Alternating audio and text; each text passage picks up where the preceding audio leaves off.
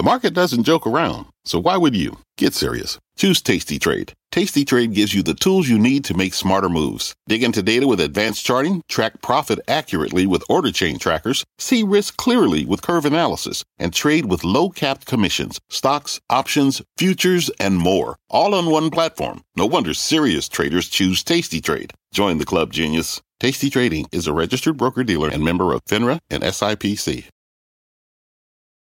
You've been listening to CNBC's Worldwide Exchange. You can always catch us live weekdays at 5 a.m. Eastern, only on CNBC.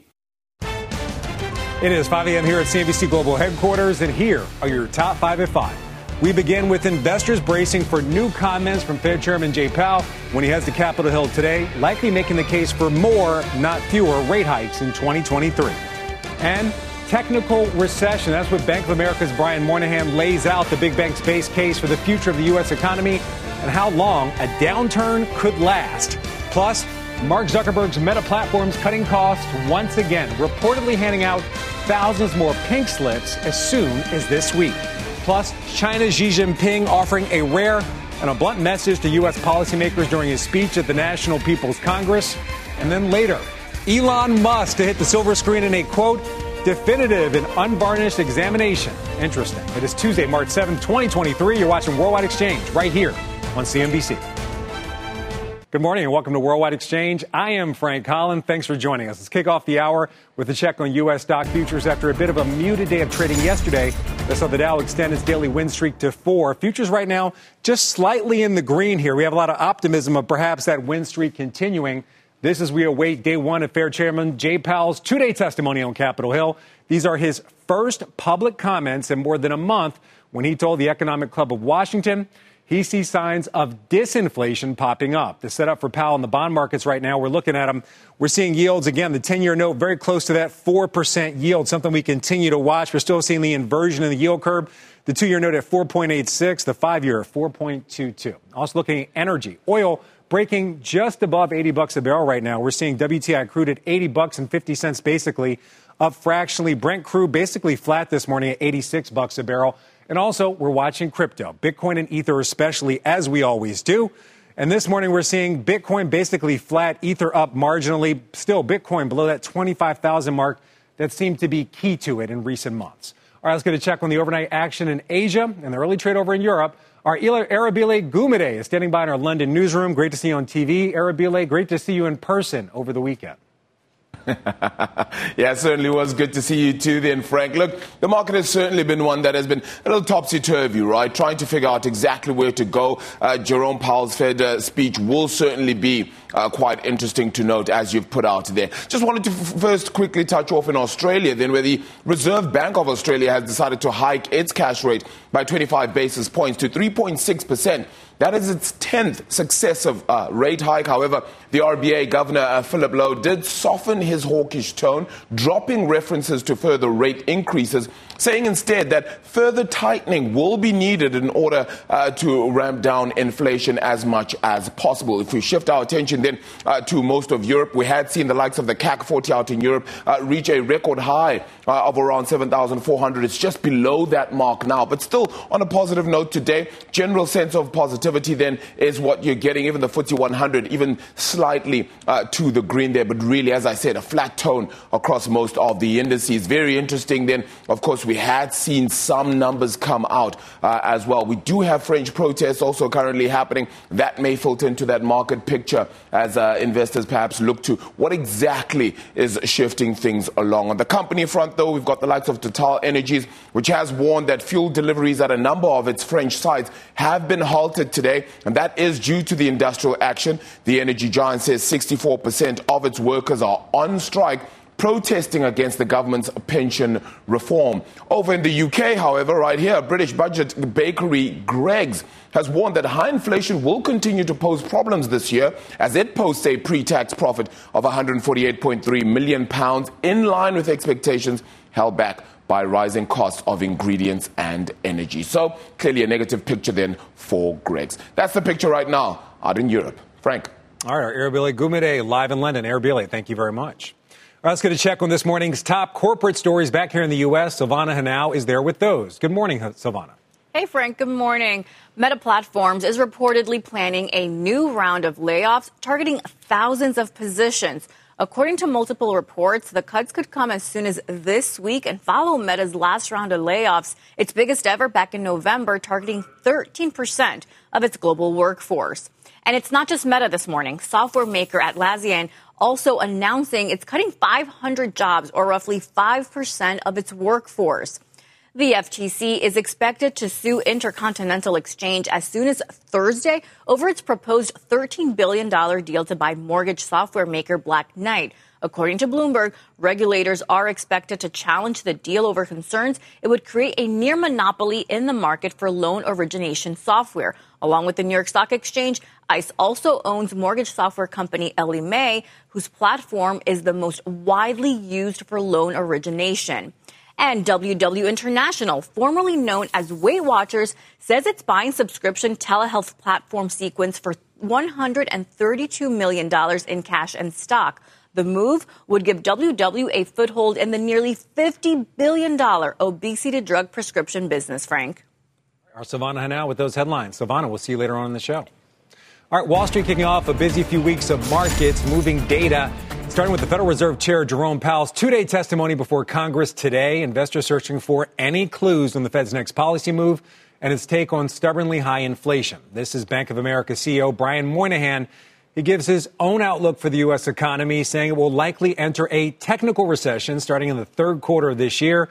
His view, interest rates likely falling in the second quarter of 2024. Moynihan adding the 3 quarters of negative growth would be led by a corporate slowdown with quarterly contractions ranging between 0.5 and 1%. A lot to digest there, but joining me to discuss and break it all down, Michael Sheldon, RDM Financial Group Chief Investment Officer. Great to have you on. Good morning. Good morning. So first, I think I want to get your reaction to those comments by Brian Moynihan. Obviously, someone with a lot of data at his fingertips. What do you think about his thought that we're going to enter a technical recession later on this year? And what's the difference between a real recession and a technical one? Well, first of all, I think economists and investors have rarely been this divided in their outlook for the economy. Investors really fall into two camps. There's the soft landing camp, where we see a decline in inflation, but we don't see a decline in the economy, and the hard landing camp, where we see a decline in inflation as well as a decline in the economy. Our feeling is that there are some headwinds. There are definitely some signs to watch out there. For example, the yield curve is extremely inverted right now. The leading economic index has continued to go down. But watching all this, the U.S. consumer is on pretty good footing. And that represents, it's important because the U.S. consumer represents about 2/3 of the overall economy. So I think starting off this year, there's been some positive momentum. We had a blockbuster January jobs report of 517,000. Right. The retail sales numbers last month were pretty strong. Agreed. And this ISM services index, which has come out, has been above 55 for 2 straight months. So right now, things look okay, but there are some headwinds. So we could see some weakness in the economy as we go through the year. So, Michael, I have to ask you, you danced around it just a little bit. Do you agree with Brian Moynihan? And as you look at investments going forward, is your investment strategy with the thought that we're going to enter some type of recession, technical or otherwise? I think the odds are in the favor that we'll have some further weakness this year and a possible recession. Remember, in the first 2 quarters of last year, we had 2 negative quarters of GDP. And typically, that's sort of the household definition that you have of recession.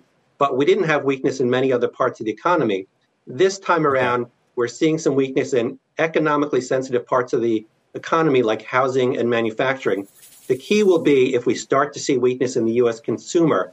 And for that, I think it's most important to watch the weekly jobs numbers, which are a timely indicator that come out each Thursday morning. All right, you're talking about the weekly jobs numbers. Let's look ahead to the monthly job number. You mentioned last month, blowout jobs report. I think it shocked just about everybody. But this week, what's going to have a bigger impact on the market in your mind? Powell's testimony or that Friday jobs number? I think they're both important in different ways. Today, Powell needs to sort of talk tough and indicate that the job is not done yet.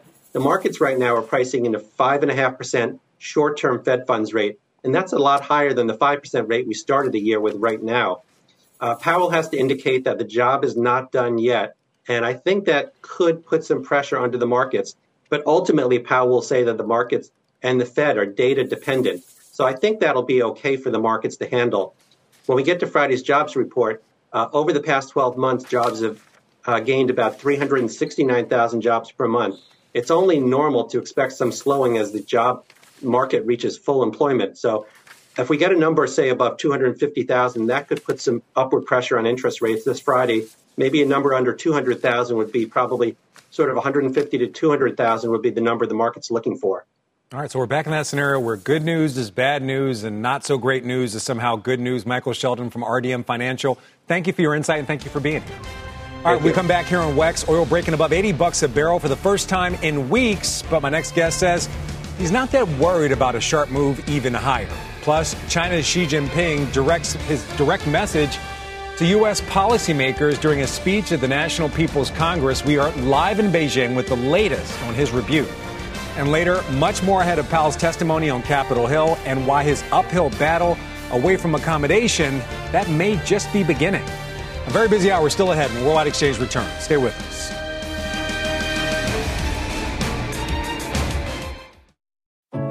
What does it mean to be rich? Is it having more stories to share or time to give? Is it being able to keep your loved ones close or travel somewhere far away? At Edward Jones, we believe the key to being rich is knowing what counts. Your dedicated financial advisor will take a comprehensive approach to your financial strategy to help support what truly matters to you. EdwardJones.com/findyourrich. Edward Jones, member SIPC. From pit lane to podium, the Las Vegas Grand Prix is providing fans a race day experience at the speed they deserve. With the help of T-Mobile for Business, our 5G advanced network solutions are powering race day operations with event-wide connectivity. From streamlined gate entry to an immersive app, giving fans blazing fast access to the sport they love. This is accelerating innovation. This is the Las Vegas Grand Prix with T-Mobile for Business. Take your business further at T-Mobile.com/now.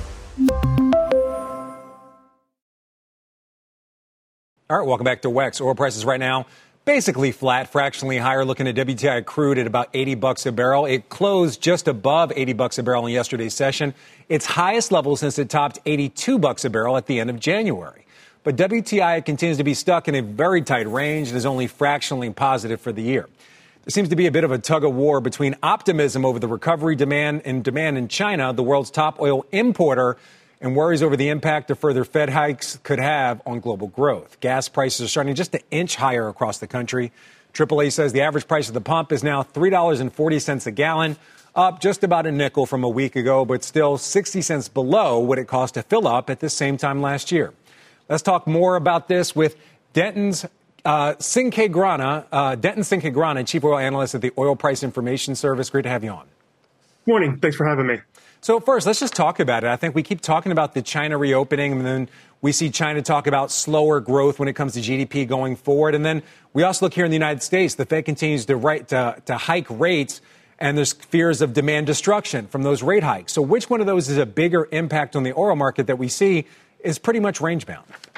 Well, one thing we have to remember with oil, at the end of the day, it's still a global market. So right now, market bulls are kind of putting all their eggs into the China basket, as well as the summer driving season basket here in the United States. So I think the kind of demand growth argument is winning for the time being. But like you said before, we're in a pretty tight range. We've been in a range really for the past 4.5 months, from about low 70s to about that 82, 83 level you had mentioned earlier.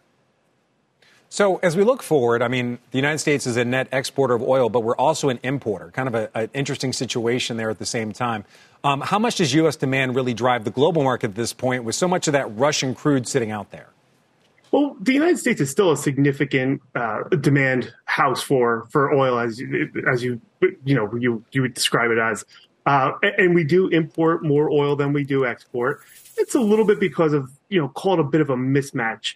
Refineries, particularly on the Gulf Coast, like to run heavy sour crudes. We get a lot of that from Canada.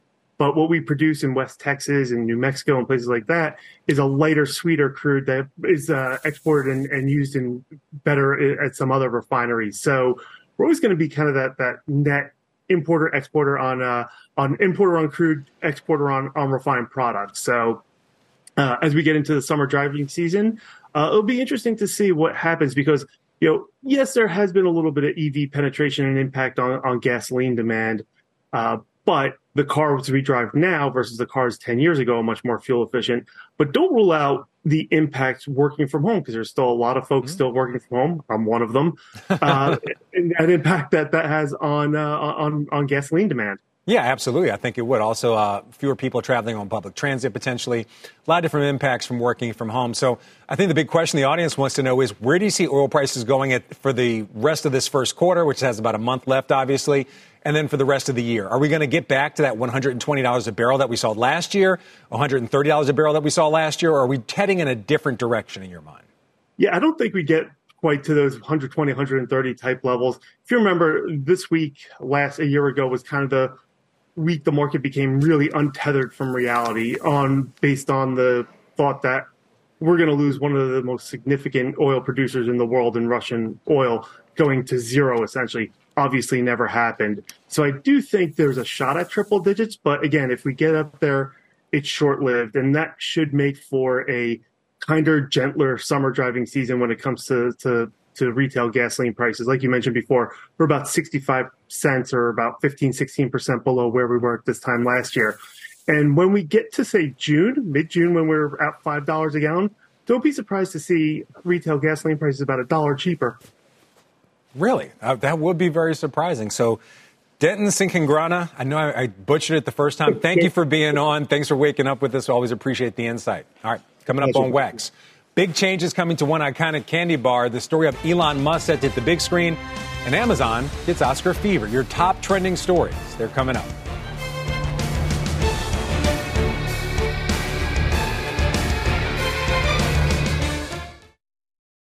This podcast is supported by FedEx. Dear small and medium businesses, no one wants happy customers more than you do. That's why FedEx offers you picture proof of delivery, packageless and paperless returns, as well as weekend home delivery to 98% of the U.S. on Saturday and 50% on Sunday. See the FedEx service guide for delivery information. FedEx Ground service is also faster to more locations than UPS Ground. See what FedEx can do for your business. Absolutely, positively FedEx. All right, welcome back to Wax, a news alert for you right now. The Biden administration is set to propose raising taxes on Americans earning more than $400,000 a year in a bid to extend Medicare for, quote, another generation. The president out with an op-ed on the matter in the New York Times just a short time ago. In it, he says the proposal would involve increasing the Medicare tax rate on earned and unearned income on those making above $400,000 to 5%. It's currently at 3.8%. Biden adds that the budget he is releasing this week will make the Medicare trust fund solvent beyond 2050 without cutting a penny in benefits. Certainly a hot-button issue. We'll continue to follow it here on CNBC. All right, turning our attention now to China. Chinese President Xi Jinping wrapping up his country's National People's Congress with a rare verbal shot at the U.S. and its allies for leading a campaign to suppress and contain China's technological and economic development.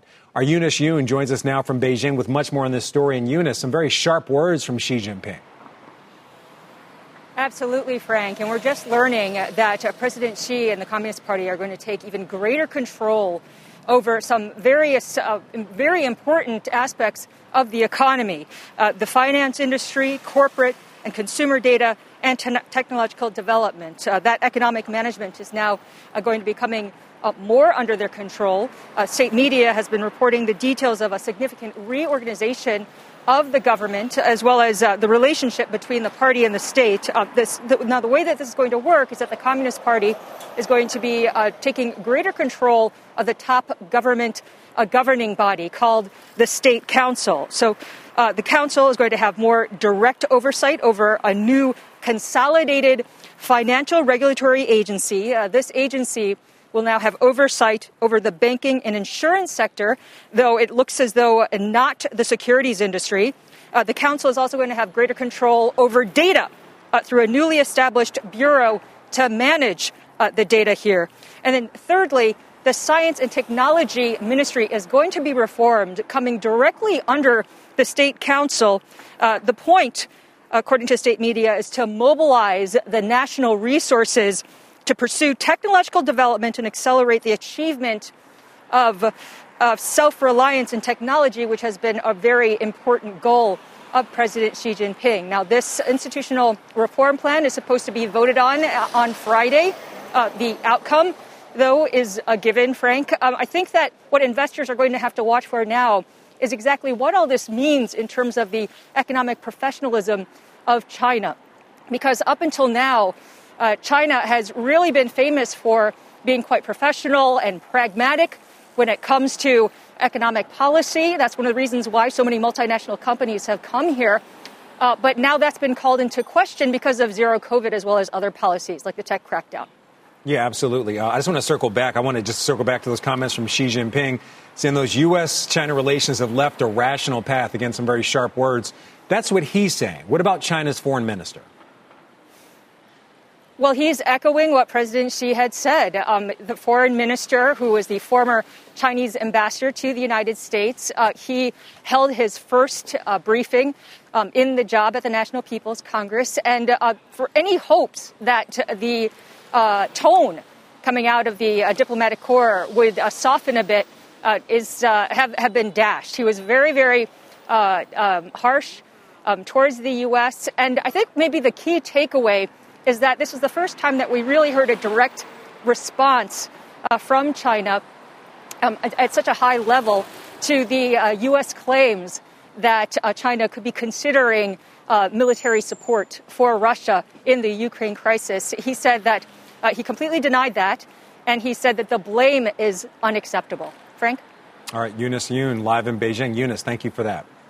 All right, time now for a check on this morning's other headlines outside the world of business. NBC's Frances Rivera is live in New York with the very latest. Good morning, Frances. Hi, Frank. Good morning to you.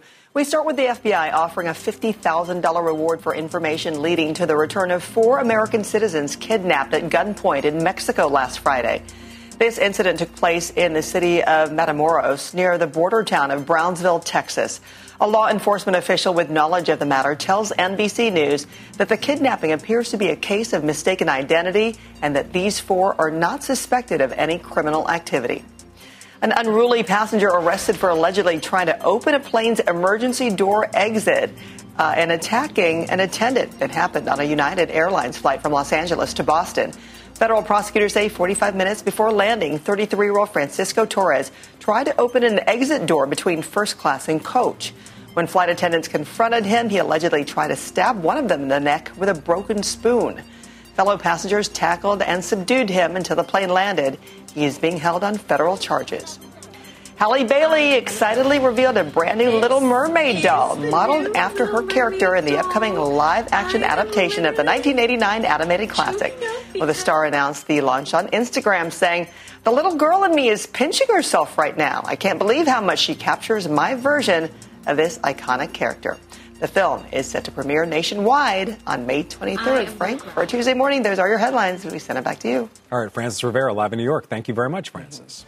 All right, straight ahead here on WEX, a wild ride for shares of Rivian. The stock hitting another road bump this morning. We're going to have the full story for you coming up. And if you haven't already, follow the podcast. If you miss Worldwide Exchange, check us out on Apple, Spotify, or other podcast apps. Worldwide Exchange. We're back in a moment. Stay with us.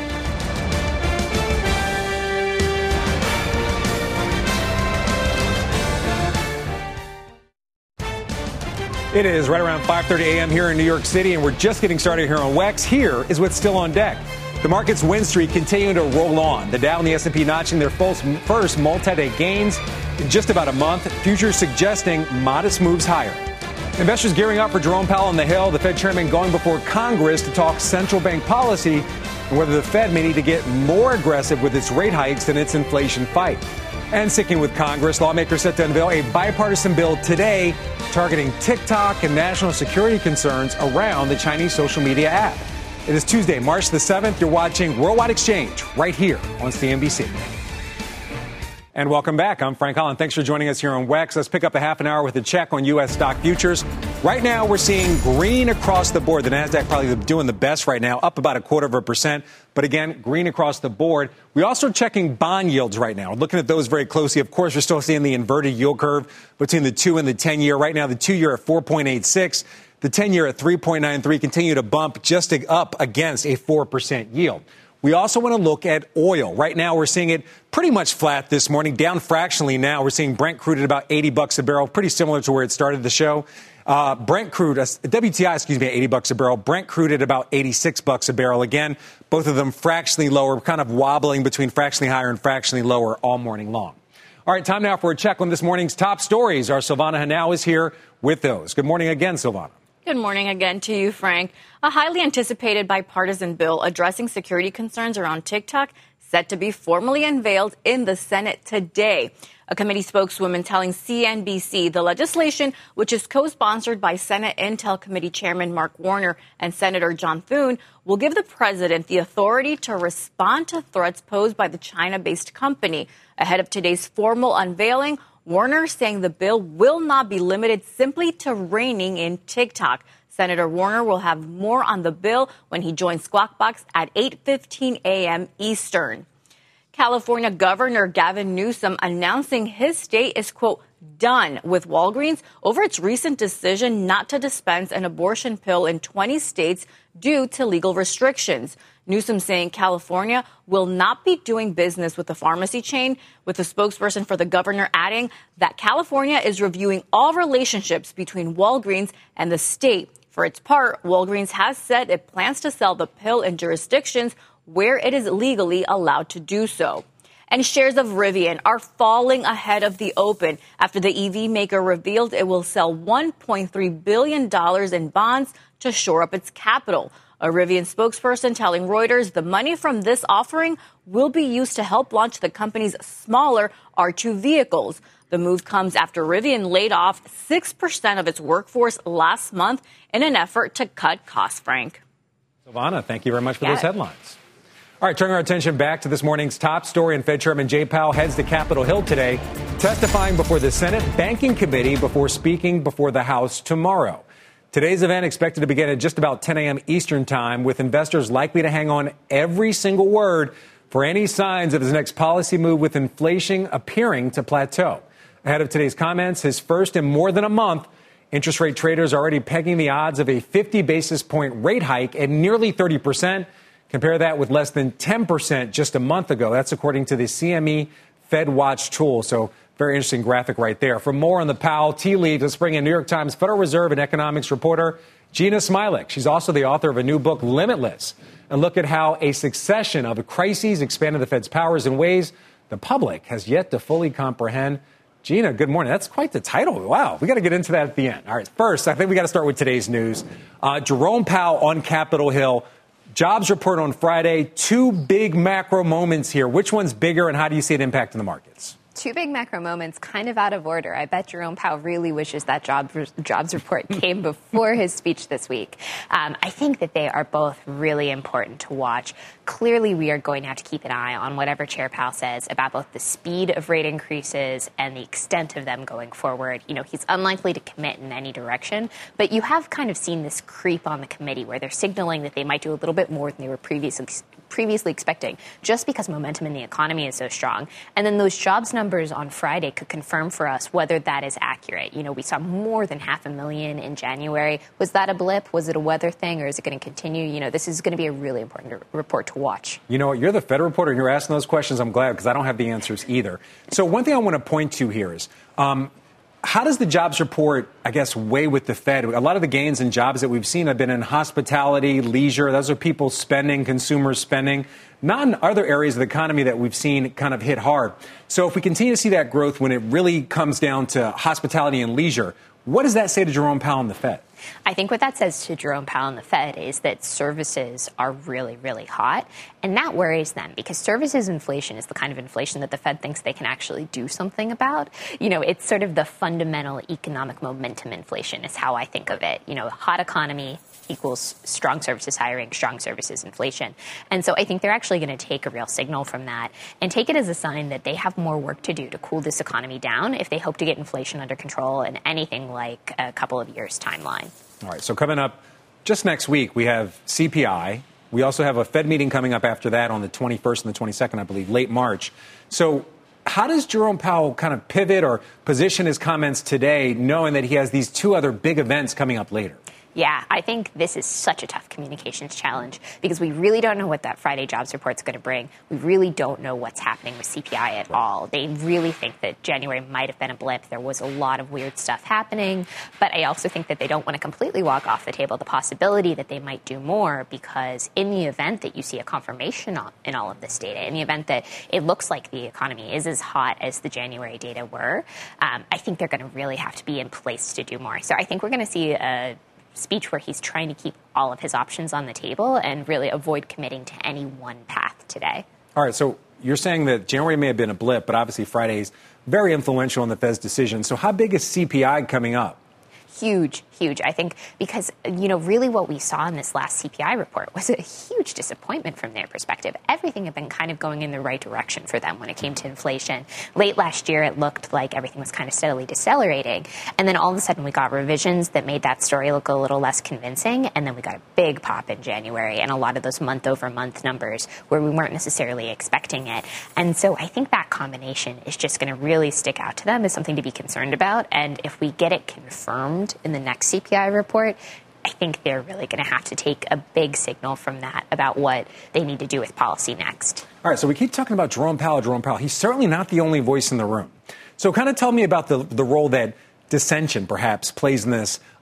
In some of your research, during the last financial crisis, Janet Yellen actually was the voice of dissent, saying that things are worse than you all think they are. They're not just going to pass. Are there any dissenters in this Fed that are maybe saying, wait a minute before we hike these rates? Because a lot of people are still being hurt by this. You do still hear some amount of argument that they should be gentle in the process. Not that they shouldn't raise interest rates, but that they should be very deliberative about it. Is that a quarter of a basis point hike? That exactly. Stick to the quarter basis point hikes. Think about when they need to stop. Be very cautious. I actually think that was the Lael Brainard camp of the Federal Reserve. Lael Brainard has just recently moved over to be the top economist at the White House. Right. And so we are really losing an important voice in that corner. I think most of the dissension you're hearing right now at this exact moment actually cuts in the other direction. So we saw several officials who really wanted to go by a bigger half-point move back in January.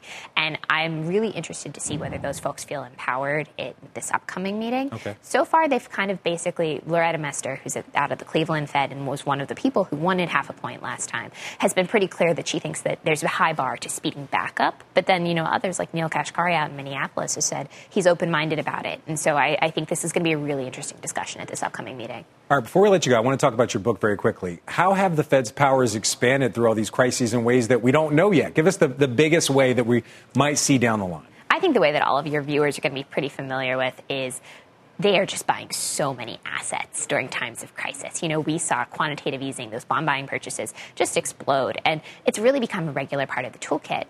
They also have a lot of emergency powers. We saw them intervene in corporate bond markets, municipal markets, basically name a market, they were in it in 2020.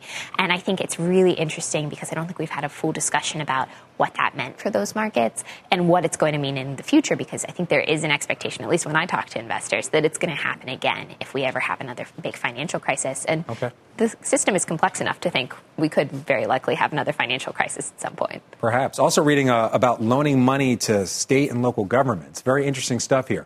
Gina Smilik, excellent stuff from the New York Times. Thank you for being here. Really appreciate it.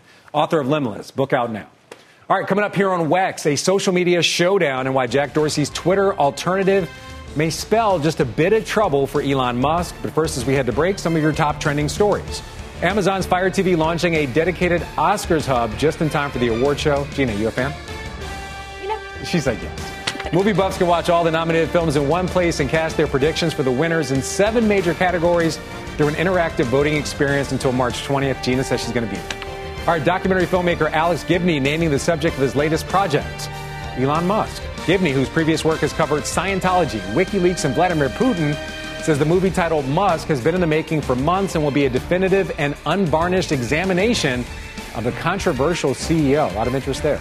And Toblerone candy bars are getting a new look. The triangle-shaped chocolate bar is removing the Matterhorn, a famous mountain in the Swiss Alps, from its packaging, as more of its treats are made outside of Switzerland. The Matterhorn has been on the Toblerone packaging since 1970 and will be replaced by a streamlined mountain logo in order to comply with a Swiss law that says products must be made in Switzerland to use the country's symbols on packaging. Big story for you candy lovers out there. WEX, back in a moment. Stay with us.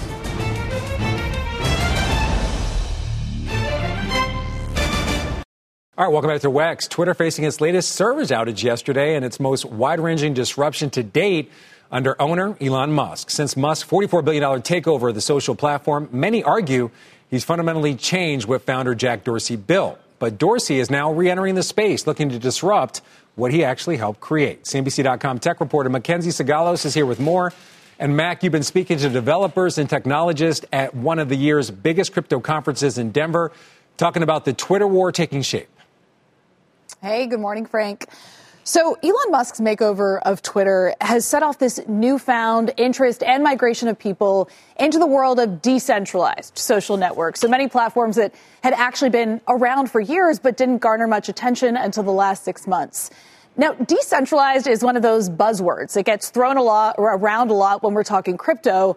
Now, in the context of social media, it means that it's harder for companies to track people's data and what they talk about online. It also challenges censorship. So some of these decentralized social projects that have been getting more attention lately include Mastodon, as well as Lens and Farcaster, which are both Twitter substitutes built on blockchains. And then Jack Dorsey is going head-to-head with Musk with two Twitter alternatives that he's chosen to back. There's Blue Sky, which launched an invite-only app last week. The fact that a closed beta has hit the App Store could mean a public launch is imminent. There were 30,000 signups to the waitlist within 48 hours, so there's clearly user interest there. Blue Sky was originally created within Twitter back in 2019 when Dorsey was still CEO. It got $13 million in funding last April, and Jack joined the board. And then in December, Dorsey donated 14 Bitcoin, or around $245,000 at the time, to a decentralized social media project called Nostr that lets users own their online identity. Damus is an app built on top of this network, and it's been live on the App Store for months. Many of Block's senior leadership team is using the platform, as is the Bitcoin-friendly Senator Cynthia Lummis from Wyoming. I've tried it out, too. It's also integrated Bitcoin's Lightning Network, meaning that it facilitates exchanges of decentralized money as well, Frank. All right, so very interesting stuff here. So a lot of platforms out here, they claim that you can have more ownership over your privacy and over your data. Does this new Jack Dorsey platform, does it actually offer that? And are there other platforms where you can genuinely control your data? Right. So a lot of these platforms don't have an algorithm, ads, and they aren't selling user data, which are the classic ways that social networks make money. And then there's the issue of scale. There are billions of Facebook users, hundreds of millions of active users on Twitter. But with Mastodon, for example, it has 1.3 million monthly active users. Nostr's users in the hundreds of thousands. So we're not at all at the point where adoption is hitting critical mass, even after the exodus that we saw of users from Twitter last fall. It's also unclear how these platforms will generate money. It's possible that Blue Sky, for example, could turn to subscriptions to monetize operations, but we haven't heard much from their team yet. All right. So just asking here. So when it comes to adoption, does it really come down to whether or not people actually care about their data and their privacy? Because we often have our data just flying everywhere. So is that the key question for these platforms? Yeah, no, that's just it, Frank. So the user experience with a lot of these front-end apps that are built on top of these decentralized protocols is really rough. I mean, I've tried it out. It's not a particularly nice user experience. It's clunky. I asked Frances Hogan at ETH Denver why people would want to move from a centralized platform to a decentralized platform, and she says it's all about self-governance. We've kind of come to accept that we are subjects of like a king, like Mark or Elon, and we can either follow their rules or like leave. And there's an interesting opportunity for people to be citizens of their platforms, you know, having an ability to vote, but also having responsibilities that come with that. Haugen also made the point that the problem with social media today largely comes down to incentives and control. Right now, social media platforms are ad-supported, which means that they make their money by keeping you on there as long as possible. They're often owned and controlled by one leader at the top. She thinks Web3 social media is a huge opportunity because it's about ways of giving the people who make their livelihoods on these platforms the ability to influence the rules that govern them and the ways that their content is distributed. Really interesting stuff, Mac. I don't know if I want the people on Twitter governing anything, but really interesting stuff, and just really the future of the way a lot of us interact with our friends, our family, and just our coworkers sometimes on social media. So great stuff as always. Mackenzie Sagalos, great to have you here. Thanks, Frank. All right, coming up here on WEX, G Square Private Wealth's Victoria Green is standing by, and she's brought a diverse lineup of stocks that are very high on her shopping list. Those names coming up next. And as we head to break, throughout the month of March, we're celebrating women's heritage, sharing the stories of women leaders in business and those of our CNBC teammates and contributors. Here is Brunswick President Brenna Preissing. What I've learned from my own journey is to have courage. Someone once shared with me that along the way, as the stakes get higher, you may question whether you put your ideas or thoughts on the table, but diversity only matters when you bring your full self and your voice is heard. So my advice is to be true to yourself and to make sure that your perspectives and opinions are heard. All right, welcome back to WEX. Time now for your WEX wrap-up. 6 stories you may have missed as we close in on the 6 o'clock hour. First off, in France, labor unions stepping up their fight against President Emmanuel Macron's plans to make employees work until the age of 64 before they can retire with a pension. A fresh wave of strikes is expected to bring the country's operations to a halt. Meta reportedly planning thousands more layoffs as soon as this week. This is in addition to the 13% of workers laid off back in November. Software maker Atlassian also announcing it's slashing 5% of its global workforce. The Biden administration is set to propose raising taxes on Americans earning more than $400,000 a year in a bid to extend the life of Medicare. In the New York Times op-ed this morning, President Biden saying his new budget proposal will make the Medicare Trust Fund solvent beyond 2050 without cutting a penny in benefits. Chinese President Xi Jinping taking rare aim at the U.S. in a speech yesterday, blaming a Washington-led campaign for its role in suppressing its growth and isolating China from the world economy. WW International acquiring subscription telehealth platform Sequence for $132 million as it looks to compete in the $50 billion drug prescription business. And Bank of America CEO Brian Moynihan calling for a technical recession in the U.S. during the third quarter of this year, adding he expects interest rates to start falling in the second quarter of 2024. All right, we're gearing up for the trading day ahead. On the economic front, we get January wholesale trade figures, also watching out for earnings from Dick's Sporting Goods, Thor Industries, and Squarespace, among others. Then at 10 a.m., the big market event of the day. Fed Chairman Jerome Powell kicks off day one of his semi-annual testimony to Congress. CNBC will have complete coverage of that testimony. So ahead of that Powell testimony, let's dive into the trading day ahead and find some opportunity within these markets with Victoria Green, founding partner and chief investment officer of G Squared Private Wealth. She's also a CNBC contributor. Victoria, great to have you here. Morning, Frank. So let's just kick it off. I think we got to start off with Jerome Powell on the Hill today, semi-annual testimony. What are you expecting from Jerome Powell today? And, of course, we have the jobs report coming up on Friday.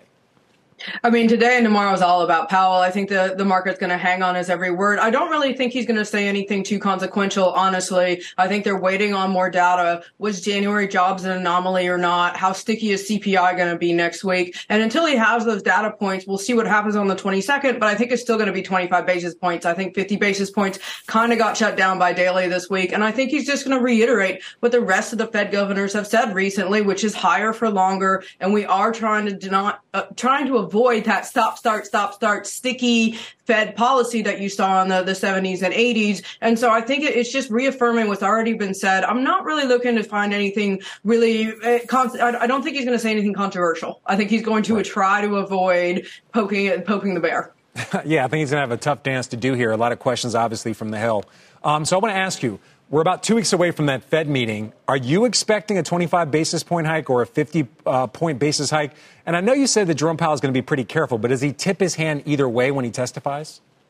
I'm expecting 25. I think the market would be hugely shocked if it's 50. I was looking at futures this morning. It's pricing in 30 basis points, which is very heavily weighted to 25 basis points. I think if anything, you could see if the data comes in softer, a surprise on the upside and a little bit of rally here. We are very reluctant bulls, as I call myself. But if you look at the supports that's held, I think the Fed, it has tried to communicate very hard. Hey, we are higher for longer. We do not plan on cutting rates. The market has seemed to absorb that because that's just reiterating again what Daly, what Brainard, and some of the other Fed governors said last week. So I think if you saw 50, I think that would be a huge downside shock to the market, but most likely it's status quo in 25. All right. So speaking of the market, we have 2 earnings reports today, not necessarily huge earnings reports, but 2 very different industries. We have Dick's, which is in the sporting goods space. And then, of course, we have blanking on this one. I got to just look at the notes here.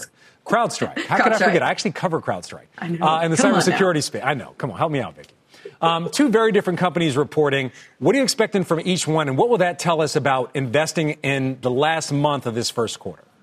Sure. Dick's is another referendum on the consumer health. They're a little bit higher end, so we'll see how much discretionary spending people had, how inflation affected their purchases. We saw in some of the big box stores, discretionary big ticket items did get a little bit hit. So I think Dick's is just another referendum on the consumer. For CrowdStrike, we're seeing if they can buck the trend. A lot of cloud-based stocks really struggled. And so it's going to be less about what did you do for us fourth quarter, a lot of focus on the ARR, the annual recurring revenue, and what are you going to do for me going forward? Are we going to see this above trend growth? And they've seen their peers really struggle because if their guidance at all at 23 and 24 and beyond isn't as high as the street wants to see, that's really what's been causing these stocks to struggle. So I think some of this technology, especially cybersecurity, has really struggled this year. And a lot of people have really shrugged off decent earnings, and a lot of if the guidance isn't strong enough, they're really punishing the stocks. So I think on one hand, we'll see how healthy the consumer is. On the other, we'll see how healthy the cloud base is, and if we're able to see spending continue.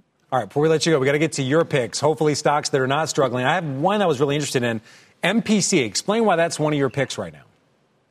So I do think that peak oil in the last 2 years, we've had a great run in energy stocks. So we have gone a little more neutral on the energy sector. However, the Marathon's still one of my favorite picks in this space. They're like at a 5 times PE. They've got a $2.25 dividend. They printed $2.8 billion in cash, excess of dividend and minority shareholder distributions in just Q4. They're going to continue to print money. Everybody's been traveling. If that's been one consistent part and data point is that consumers want to travel and spend money, I think you could see an above average driving season. Yeah, their refining margins might come down slightly, but they're still hugely profitable and trading at such a reasonable valuation. I think it's a good place to hide, collect some dividends. And we're going to still need oil and gas. We're seeing continued increases in demand there. So it's a good place to be.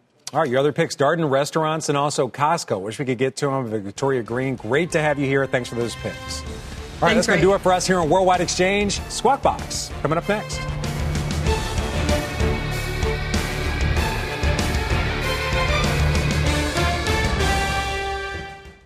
I'm Brian Sullivan, and you're listening to CNBC's Worldwide Exchange. Our show airs live weekdays at 5 a.m. Eastern. Listen in.